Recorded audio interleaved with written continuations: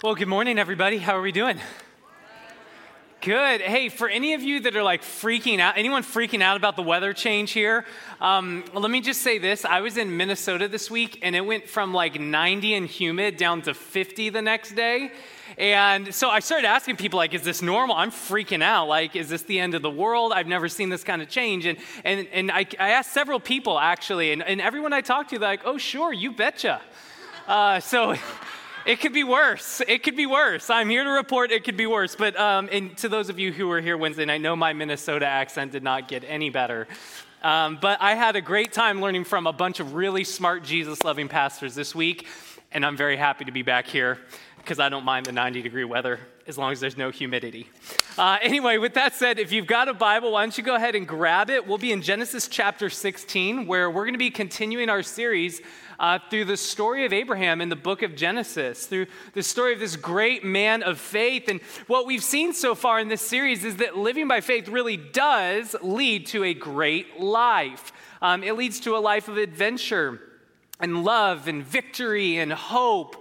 We've seen Abram chase back foreign armies, quell family conflicts. We have seen this man out there changing the world as he has lived on a fantastic adventure of trusting the God who called him back when he was a pagan man in a pagan land. And what we're seeing in this series, what I hope you're seeing is that if you live by faith in this same God of Abraham, then your life too can become a fantastic adventure in trusting him. I hope you're seeing that so far. What we're going to see today is kind of the flip side of this. We're going to see what happens when you don't live your life by faith, because what we're going to see in our text today is even faith-filled people have faithless days. In today's text, it's brutal. I'll warn you from the outgo. But here's what it's going to do. I think it's going to help us understand our world a little bit better. And if you hang in there, there's hope in this text in the midst of all of the darkness, because even faith-filled people have faithless days, and we're going to learn today from one of the worst days of Abram's life hopefully this story is going to encourage you. We'll see how it goes, all right? Genesis chapter 16, we'll pick it up in verse 1. Now Sarai, Abram's wife, had borne him no children. She had a female Egyptian servant whose name was Hagar. And Sarai said to Abram, "Behold, now the Lord has prevented me from bearing children. Go into my servant, it may be that I shall obtain children by her." And Abram listened to the voice of Sarai. So after Abram had lived in the land of Canaan, Sarai, Abram's wife, took Hagar the Egyptian, her servant, and gave her to Abram, her husband, as a wife. Does anyone see any potential conflict on the horizon here? True or false? 2 wives is too many. Verse 4. We got to laugh today because, wow, what we're headed into. Verse 4, and when he went into Hagar, she conceived. And when she saw that she had conceived, she looked with contempt on her mistress. And Sarai said to Abram, "May the wrong done to me be on you. I gave you my servant to your embrace, and when she saw that she had conceived, she looked on me with contempt. May the Lord judge between you and me." But Abram said to Sarai, "Hold on a minute." I'm just kidding. That's on the Hebrew. He says, "Behold, your servant is in your power. Do to her as you please." Then Sarai dealt harshly with her, and she fled from her. I'll be really honest with you. I was reading this story on the plane this week, and I got off the plane after kind of the first run through of the text, and I texted Karen. I said, "This story this week is just crazy." I gave her the basic play-by-play, how Sarai, she's getting tired of waiting on God. And so she says, "I'm not able to conceive." And so she comes up with this plan. "Abram, why don't you sleep with this gal that works for me? And maybe I'll get a child by her." And Abram says, "Are you sure?" And she says, "Yeah, I'm sure." And he's like, "Really? You're not going to be mad? This is your idea. Are you sure you want to do this?" And she goes, "Yeah, sure. It's a great plan." And he said, "Really? It's a great plan?" "Yes, it's a great plan. Go ahead and do it." And so Abram does. And the second that she conceives, which was the plan, Sarai loses her mind and says, "Abram, how could you do this to me?" Is anyone feeling just a little bit bad for Abram here? Like, this is nuts. I'd have some serious questions if I were Abram. So I'm texting Karen, like, this story is crazy. Sarah's going to become a really godly woman. In this text, she's a really crazy woman. So I text this to my wife in my wisdom, and she texts me back and says, if only Abram could lead. How many of you are like Karen and you're like, yeah, this story's messed up, but if I'm going to be embarrassed for anyone in this story, it's definitely Abram for how he behaves in this text. Yeah, and all the ladies said absolutely. Okay, here's the thing. You're both right. This story is a hot mess. All around. Abram is a mess. Sarai is a mess. And here's the thing. God included this messy story in the scriptures for our instruction. And so what I want to do this morning is just run through this story, looking through the lens of one character at a time. If you've ever seen a TV show where they're going to show you a story from one person's perspective, and then you learn something, and then you go to another person's perspective, that's what we're going to do. We're going to walk through this and try to take whatever lessons God has for us in including this here. This week I was like, really, God, did Genesis 16 need to be in there? God assured me, yes, it does. And by the end of today, I think you'll see why. But we're going to look one character at a time and consider the lessons God has for us here. And let's start with Sarai, who's later going to be renamed Sarah. So I'm going to go with Sarah because I couldn't get my brain to say Sarai all week. So same person, she gets renamed just like Abram becomes Abraham. But let's start with her. Ladies first. So we read in the text, it's now been 10 years since God called Abram and Sarah out of Ur. And so Sarah is beginning to experience some doubt like we saw with Abram last week, which I think is totally understandable. Like, I have a hard time waiting 10 minutes for things. It's why we invented the microwave.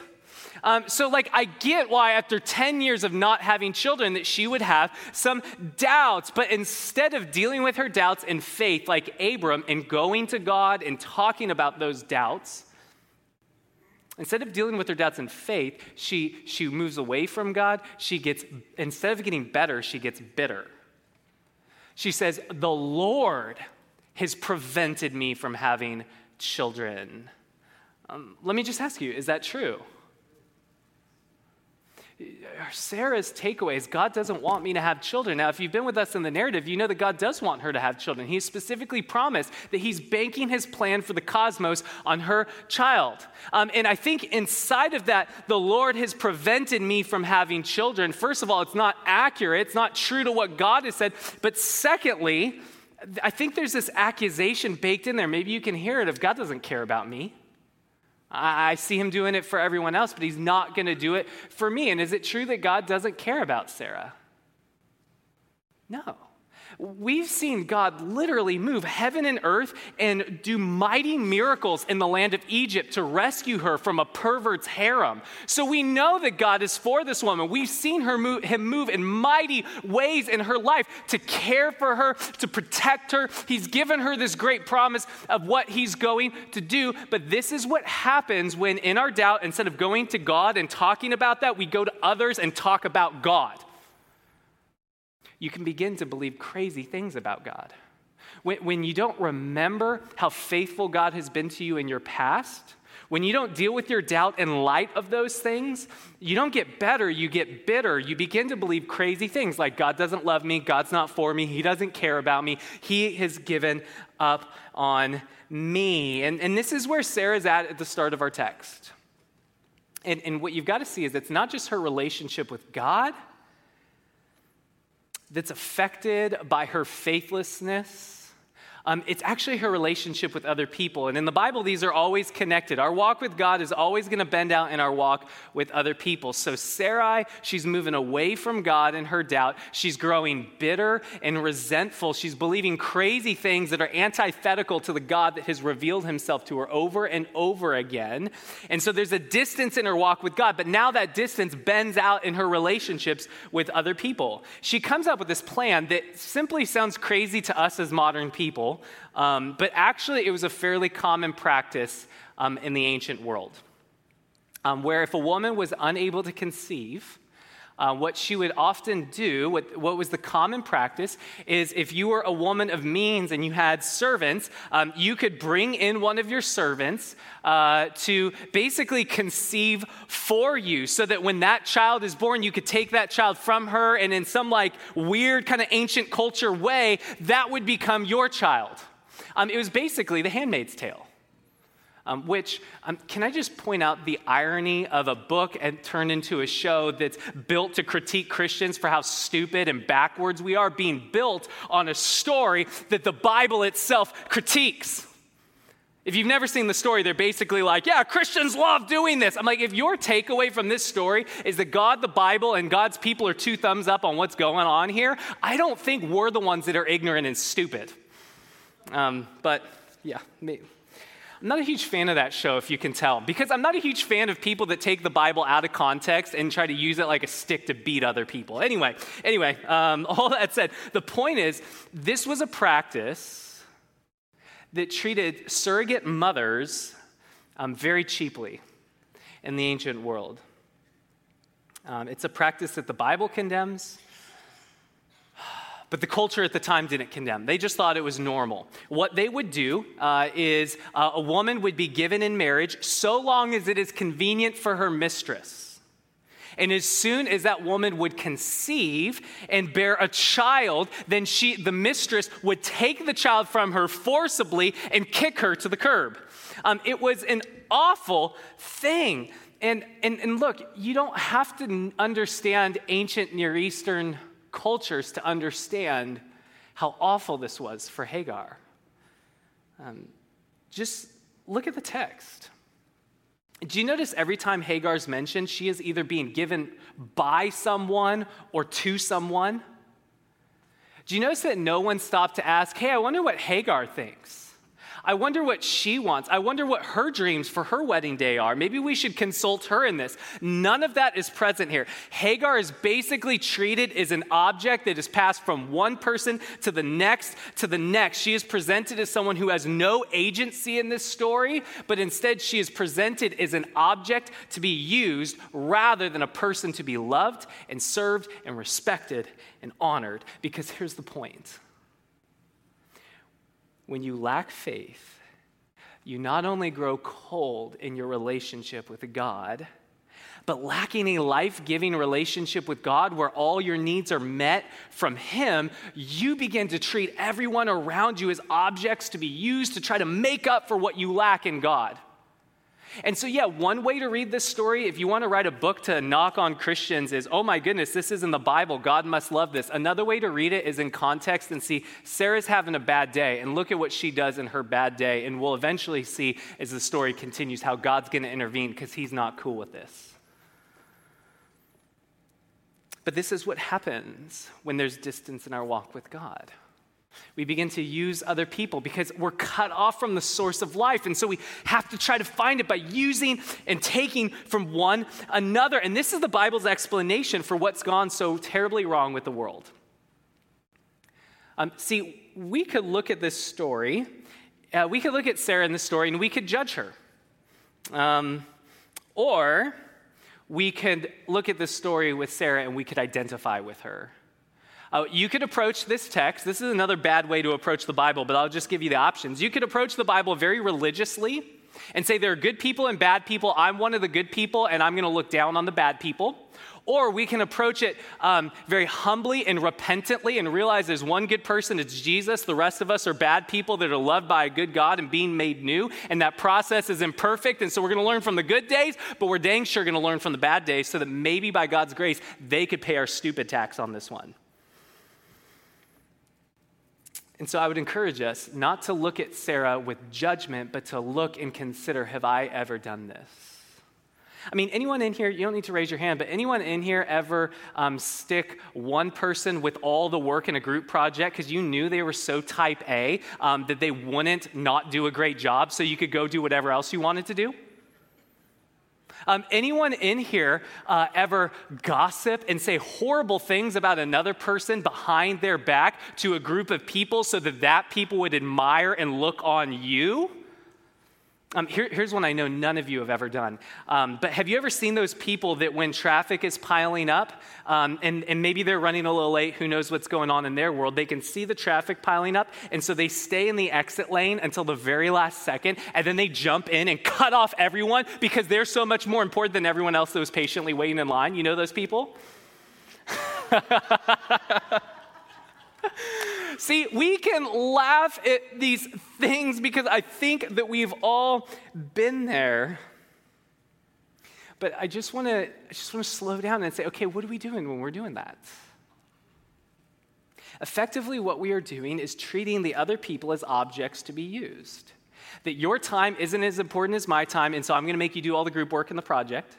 That your reputation isn't as important as my reputation, so I'm going to tarnish you just to try to lift myself. Or I don't know what's going on in the driving scenario. Someone's going to have to tell me why people do that after service. But I think at some level, I think I'm more important than you. Your time doesn't really matter. What really matters is my time because there's me and there's you. You, object to be used. Me, I've got a meeting to get to. What we're doing in all these cases is we're treating people around us as objects to be used. And look, these are common. We can laugh them off. We've all done it except for the exit lane one. Some of you are like, he has real issues with people doing that. I think we've all done these things, but what I want you to see is that basic mentality that expresses itself in small ways that sees the people around us as objects to be moved around, pieces on a chessboard in the game that we're playing. That mentality is what's underneath all the great sins of our day that we all rightly shock at. Like if you want to talk about racism, you want to talk about sex trafficking, you want to talk about abuse, you want to talk about abortion, what all of this is one person or group of people saying your humanity does not matter. And so you are going to become an object that I'm going to use to lift up my own life because I don't have a relationship that's working right with God right now. And so I'm going to have to try to steal something from you to make up what I lack over here. And so here's the lesson that in all of this. This is the lesson that we see in Sarah's life in this story. When we lack faith, we begin to view other people as objects. And a great question I think we could be asking in light of this story, rather than looking at how everyone else does that and being so shocked that they do it, I think a humble and a gospel way to approach the scripture would be to ask the question, God, where am I doing this? Is there anywhere in my life where I am treating another person as an object to be used? Look, it might seem small to you. You might be like, that's nothing compared to someone that would abuse another person. But here's what I can tell you. I guarantee you that thing does not seem small to that person. And this may be an opportunity for you to repent when the sin is small and get back to living by faith and become a more life-giving person. That's what we see in Sarah in this story. Now let's chat about Abram. Because some of you might be like, hey, I might not be like lighting the world on fire. I might not be like living by faith and pushing back foreign armies and going after the lots in my life, but at least I'm not like the Sarah here. No, you're not like Sarah. You're just like Abram here, which I hope you're going to see is not an improvement. And one of the best ways to see that is just to read Genesis as one connected story. I know we're taking parts of this book over 4 years, so it may be hard, but what I would tell you is this story echoes the story of the fall in Genesis chapter 3. And so one of the things you may do this week is read Genesis chapter 3 and Genesis chapter 16 together. One of the things you're going to notice is it's the same progression of verbs. That just like Eve takes the fruit, she gives some to her husband who is doing what?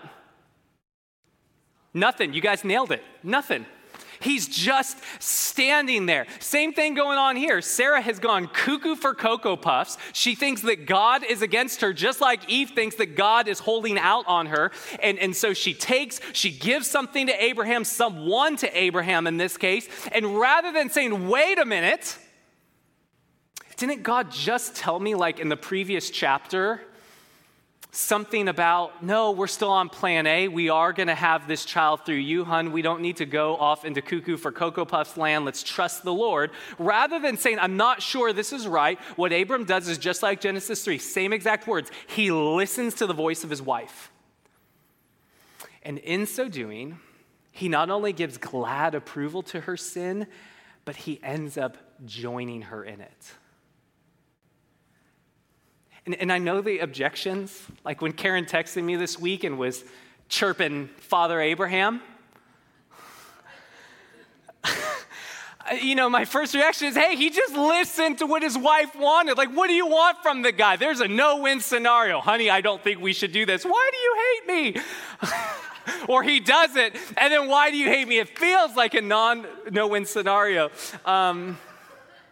But here's the lesson. Sometimes life is filled like no-win scenarios, and when the no-win scenario is either my wife can be mad at me or I can sin against the Lord and hurt other people, take the one where your wife's going to be mad at you and trust that one to the Lord. See, Abram, if he was a very religious person, he would say, but I was just listening to the voice of my wife. You told me to love my wife, that she's my co-heir, that we're partners in this faith thing. I'm just listening to her. But he doesn't do that because he's not a religious person. He's a faith-filled person. And Abram's going to get back to this place where he realizes, no, I shouldn't have listened to the voice of my wife. I should have listened to the voice of God. I mean, now don't clip me out of context here and say, pastor thinks you shouldn't listen to your wife. No, you are co-heirs. You should work together. But when one spouse disagrees with the Lord, you listen to the Lord even if your spouse doesn't like it. He should have listened to the voice of God. But instead, he listened to his wife. I'm going to put a word on it. He was passive. He just says, whatever you want to do, honey. 2 occasions in this story. Whatever you want to do. Is that the plan now? Sure, go for it. Is that the plan now? Sure, go for it. He didn't remind her of God's promise. He didn't lead. He didn't contribute to the conversation. He didn't do anything. And here's the second lesson. Here's the lesson we've got to draw from Abram here. Passivity is sin. See, there's a myth in the church today.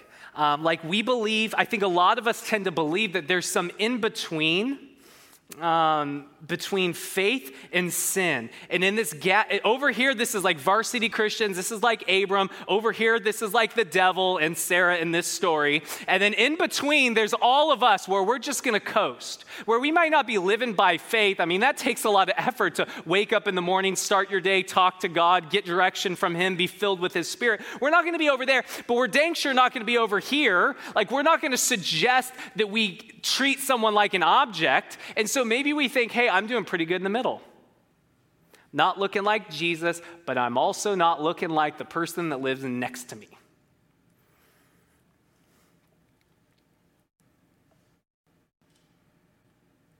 And what I hope you can see in the story is there is no in between. I mean, okay, let's just have some real talk. Have you ever seen someone in your life lose their minds? And you see that and you go, wow, that's some kind of crazy. At least I'm not doing that. And then you can begin to justify this passivity in the middle here. Anyone ever been there where you kind of see the cuckoo for Cocoa Puffs over here and you're like, I'm feeling pretty good about me right now?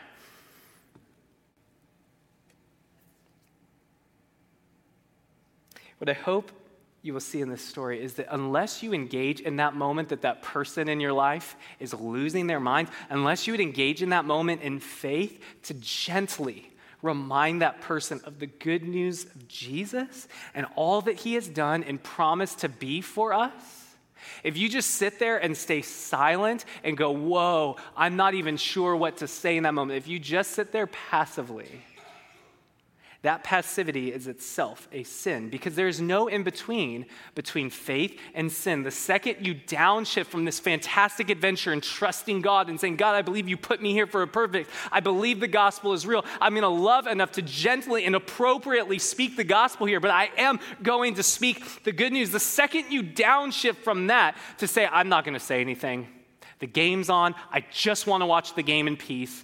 If she could just be crazy and go off in the other room, then I can watch this in peace. The second that you say that, you have now become a part of the problem. That's what the author of Genesis is telling us by taking the language of Adam that literally destroyed the world and reproducing it with Abram here. This is his not so subtle way of saying, yeah, this is Abram's fall moment. It's terrible. And so lest we begin to invent this category between faith and sin where we can just coast, I hope we will see that the second Father Abram downshifts, it's just like the fall all over again. And if you don't believe me, I'll give you one more reference here. The New Testament will actually address this. In Romans chapter 14, the Apostle Paul, one of the first followers of Jesus, he writes this, for whatever does not proceed from faith is sin. See, in the Bible, there are two categories, living by trust in the living God or not trusting the living God. There is no in between. And so those moments where you feel like you're in between, what the story of Abram invites us to realize is whatever does not proceed from faith is sin. And the second we can begin to be passive, to say whatever you want to do, I don't feel like engaging right now, that is not an invented in between. That is a movement from here and to here. And so what I'd say is maybe we shouldn't be so quick to judge our boy Abram. Because I think there's in a lot of ways, if someone were writing the biography of our life, we could be presented as the person that stays silent and passive in the face of other people being used as objects. We could be the people that stay silent and say nothing and are passive and do nothing. And so my encouragement to you here would be let's learn from our boy Abram that there's no in-between between faith and sin, and let's repent of our passivity and get back to living by faith, that we might become like the Abram that you will see God describe in chapter 18 is a man who does justice and righteousness in all the earth. This is when we live by faith, we can become agents for justice and renewal and goodness. But as long as we think there's this mushy middle, our silence will always give glad approval to, and even in some worst case scenarios, it will lead us into actually joining in the darkness around us. That's what we see from Abram. Now, finally, we've got to talk about Hagar.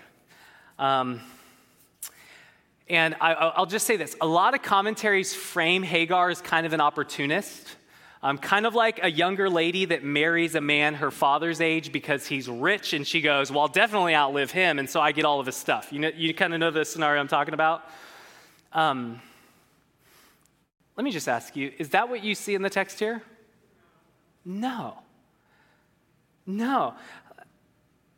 Nowhere in here does Hagar put on her skimpiest tunic and head over to Abram's tent and go, you know what, I'm sick of being a servant. If I could just get the big guy's attention, I could improve my station in life. No, what the text says is this was Sarah's idea. And so here's just some Bible reading 101 because I'm feeling spicy today. If the text explicitly says it was Sarah's idea and it says nothing of Hagar's motivations, then maybe we should stick with what the Holy Spirit put in the text instead of read our dumb, sexist, and stupid ideas into the text. I do not like the commentaries that present Hagar as an opportunist because it gives those morons over at the Handmaid's Tale ammunition to go, look at the Christians. No, those guys are cuckoo for Cocoa Puffs too. Let's stick with the Bible and let the Bible define Christians. Nothing in this text presents Hagar as an opportunist. In fact, if you actually pay attention to the text, like I said earlier, she's presented as having no agency at all in this story. She has passed from Sarah to Abram. She has no voice in this story. She doesn't even speak in these verses. And that's what I think makes this such a tragic story. And that's why I get so angry when otherwise good commentaries are like, well, maybe Hagar thought this was a good idea. I'm like, well, maybe you should shut up. Nothing in the text says that. This is a woman who is being victimized and used. And you've got to be honest with that. Let's stop trying to protect the great leaders of the faith by covering up sin. And let's be honest about what it is. Because God can deal with our sin, but not if we hide it. This is a great sin in this story. It's what makes it so tragic. Sarah takes her and she passes her off to this dirty old man, Abram, who goes, "Sure, honey, I think that's a great idea." I imagine this was an awful experience for Hagar. And so when she gets pregnant, when maybe for the first time in her entire life, she has this small window of time where she actually has some voice, she actually has some say in what's going to happen to her for the next 9 months. She does what I think we would all do in that scenario. She uses her newfound power to torment Sarah. Text says she looks on her with contempt. That word is a loaded word in the book of Genesis. It's translated elsewhere as cursing, which is one of the great themes of Genesis. You can bless or you can curse. She's looking down upon her. It's like she goes, Abram, do you think the baby's going to look like you? Is he going to have your eyes? Is he going to have your nose? Because I know it's not going to look like Sarah. Like she begins to torment this woman. She takes the newfound voice and power she has to push down the one who is once her tormentor. Now, does this make the situation any better? No. It makes a bad situation worse. Where Sarah goes to Abram and she's like, "Buddy, you've got to rein this in. This is crazy. I'm not going to let her talk to me like that." And so passive old Abram is like, "Oh, whatever you want to do, honey." And so Sarah turns the tables and she now makes Hagar's life a living hell to the point where, look at verse 6, she has to run away for her own safety. Here's the lesson that we can see from Hagar. Becoming the oppressor is no better than being oppressed. Because as long as this is your solution to the sin problem of the world, as long as your solution is all the problems are power dynamics, and so what I'm going to do is try to get enough power to push down the people that once pushed me down, as long as that is your solution, it can always backfire against you like it does in this story, and hear this, like it always has throughout history. And I totally get why Hagar would respond this way. It's how I want to respond in my flesh. That's where some of you are like, "Pastor, you've got anger issues," that you would say, we would all respond that way. Okay, I'll tell you, your pastor would respond this way in my flesh. A couple weeks ago, one of our daughters came home and told us that a boy at school called her a mean name. When I heard that, I wanted to tell her, well, you should tell him that if he wasn't so short and ugly, he wouldn't need to talk like that to overcompensate. Right? Like I wanted to, but the whole point of this series, I didn't tell her that, by the way, but I thought it real hard. So I get why Hagar does what she did. But the whole point of this series is that living by faith is better than living by the flesh. That living by faith can lead to a type of life that living by the flesh never could. And so what does it look like to live by faith when you're sinned against? I love it when you ask the next thing I'm about to answer. Verse 7, let's look at it. The angel of the Lord, what's that next word? Found her by a spring of water in the wilderness, the spring on the way to Shur. Okay, so here's our fourth character in the story. And when he steps onto the scene, everything begins to change. Verse 8. And he said, "Hagar, servant of Sarai, where have you come from and where are you going?" I'm going to just go on a limb and say because he called her by name, he probably has the answer to those questions. But he's doing just like what we'll see the Lord Jesus do at another well in John chapter 4 with another hurting woman. He's asking questions to draw her out. Verse 8, she says, "I'm fleeing from my mistress, Sarai." So he asks her these questions to draw her out. What are you doing here? What's your story? He's inviting her into relationship. And then he says something challenging. Verse 9, the angel of the Lord said to her, "Return to your mistress and submit to her." Why would she do that? Verse 10. The angel of the Lord also said to her, I will surely multiply your offspring so that they cannot be numbered for multitude.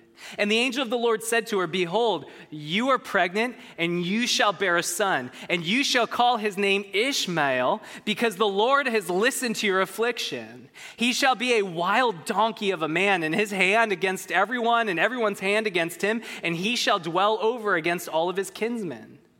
So she called the name of the Lord who spoke to her, you are a God of seeing. For she said, truly here I have seen him who looks after me. Therefore the well was called Ber Lahai. It lies between Kadesh and Bered. And Hagar bore Abram a son, and Abram called the name of his son, whom Hagar bore, Ishmael. Abram was 86 years old when Hagar bore Ishmael to Abraham. So why would she do that? Why would she go back? Here's why. Because this figure she's talking to is no mere angel. I don't know when it dawns on her. Maybe it was when he called her by name and she realized, I'm on the run. Nobody knows who I am here. Maybe that was the point where she realized this is the living God. Maybe it was the point when he starts telling her about the baby in her womb, which he shouldn't know about. It's when he starts saying, like, you got to remember, this is before ultrasounds. And this is before, like, she's wearing very baggy clothing as would have been appropriate in that day to cover kind of up her body. This was not public information. And he comes up to her and he says, hey, you're pregnant and I'm going to spoil all the surprises. You're going to have a son. And I've got the name all picked out for you because here's what I'm going to do. It's going to be awesome and you're going to need a right name for it. I'm going to bless this child because I have seen your affliction and I am going to redeem it. This blows her mind. Because her whole life, Hagar was used to being seen as an object. And here, at the moment where her whole world is blown up around her, when she is at her worst, she is finally seen as something more than an object. She's seen as a person whose pain matters. A person who's worth chasing after and pursuing into the wilderness until you could say, I found you. Oh, you were very quick, but I finally caught up to. She is finally seen as a person worth loving and pursuing. And here's the crazy thing. She's not just seen this way by another human. It's not Abram who comes to her rescue, but it is God himself. And this is crazy, but this is the gospel. This is why I think this story is in here, so that we would know what our God is like, because what we see from cover to cover in the Bible is that God sees you. He saw you when you were still in your mother's womb, like Ishmael here. He knew you even back then and loved you back then. Ephesians 1 says that God loved you before the foundations of the world. Before the cosmos was fully set, he saw you, he loved you before you could do good or bad, and he has seen everything that has happened to you since the day you were born. You might have thought you were alone, but you were never alone. He was there. He could see you. He has seen every tear you've ever cried. And he was so moved by your pain that in the fullness of time, he wouldn't just send messengers to the earth, that he would put on flesh and come to the earth himself to step out of the comfort of heaven and step into our broken world to make a way to redeem your pain. And on the cross, Jesus Christ took our darkness onto himself. He took the sins that we commit and the sins that people commit against us and the shame that we carry because of the things that have been done to us. He took it into his very body on the cross, and he took it to the grave and he left it there so that after defeating death and walking out of the tomb 3 days later, he could chase us down and find us in the moment of our greatest need and proclaim the good news, just like he did to Hagar. He sees you. He loves you. He knows what's been done to you. And what we can see on this side of the cross, Hagar can see glimpses of this as he speaks to her in this insane moment. What we can see on the other side of a cross where this God has bled and died and taken on scars for us, as we can see that whatever has been done to us, there's no way it's bigger than his cross.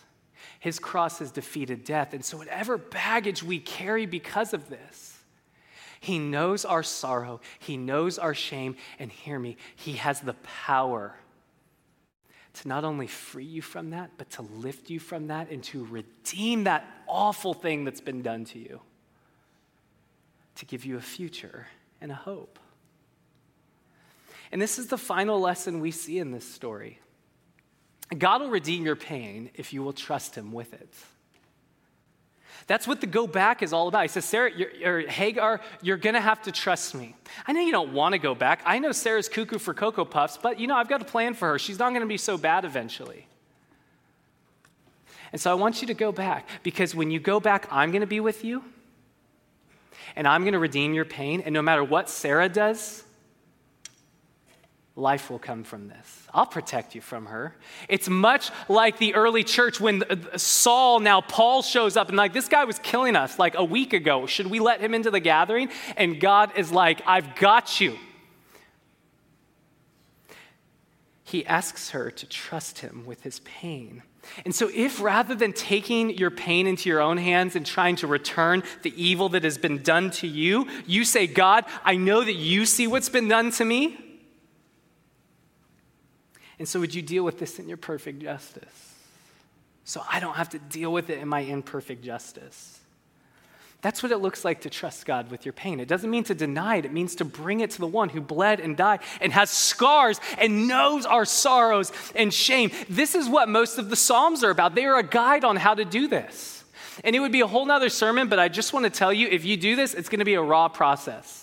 Psalm 55, one of the best examples of this, begins with King David basically saying, hey, let this friend of mine that betrayed me, let him go to hell and don't take it a long time getting him there. It can be a raw process. But as you bring your pain to God, what we see in Hagar's story, and it will continue, and what we see in the Psalms is God will meet you there. And when you realize that he sees you and is with you there, it takes away the need for you and I to return the evil done to us against those who have committed it. And it frees us up to live by faith in a God who can redeem our pain and use it to bring great good into the world. It's kind of like if you watch any contact sports. If you've ever seen the moment where one player will foul another player, what is often likely to happen if the ref doesn't see is that player is going to do something far worse to retaliate. It's also this way with small children, but let's stick to sports because I've already given you the children illustration.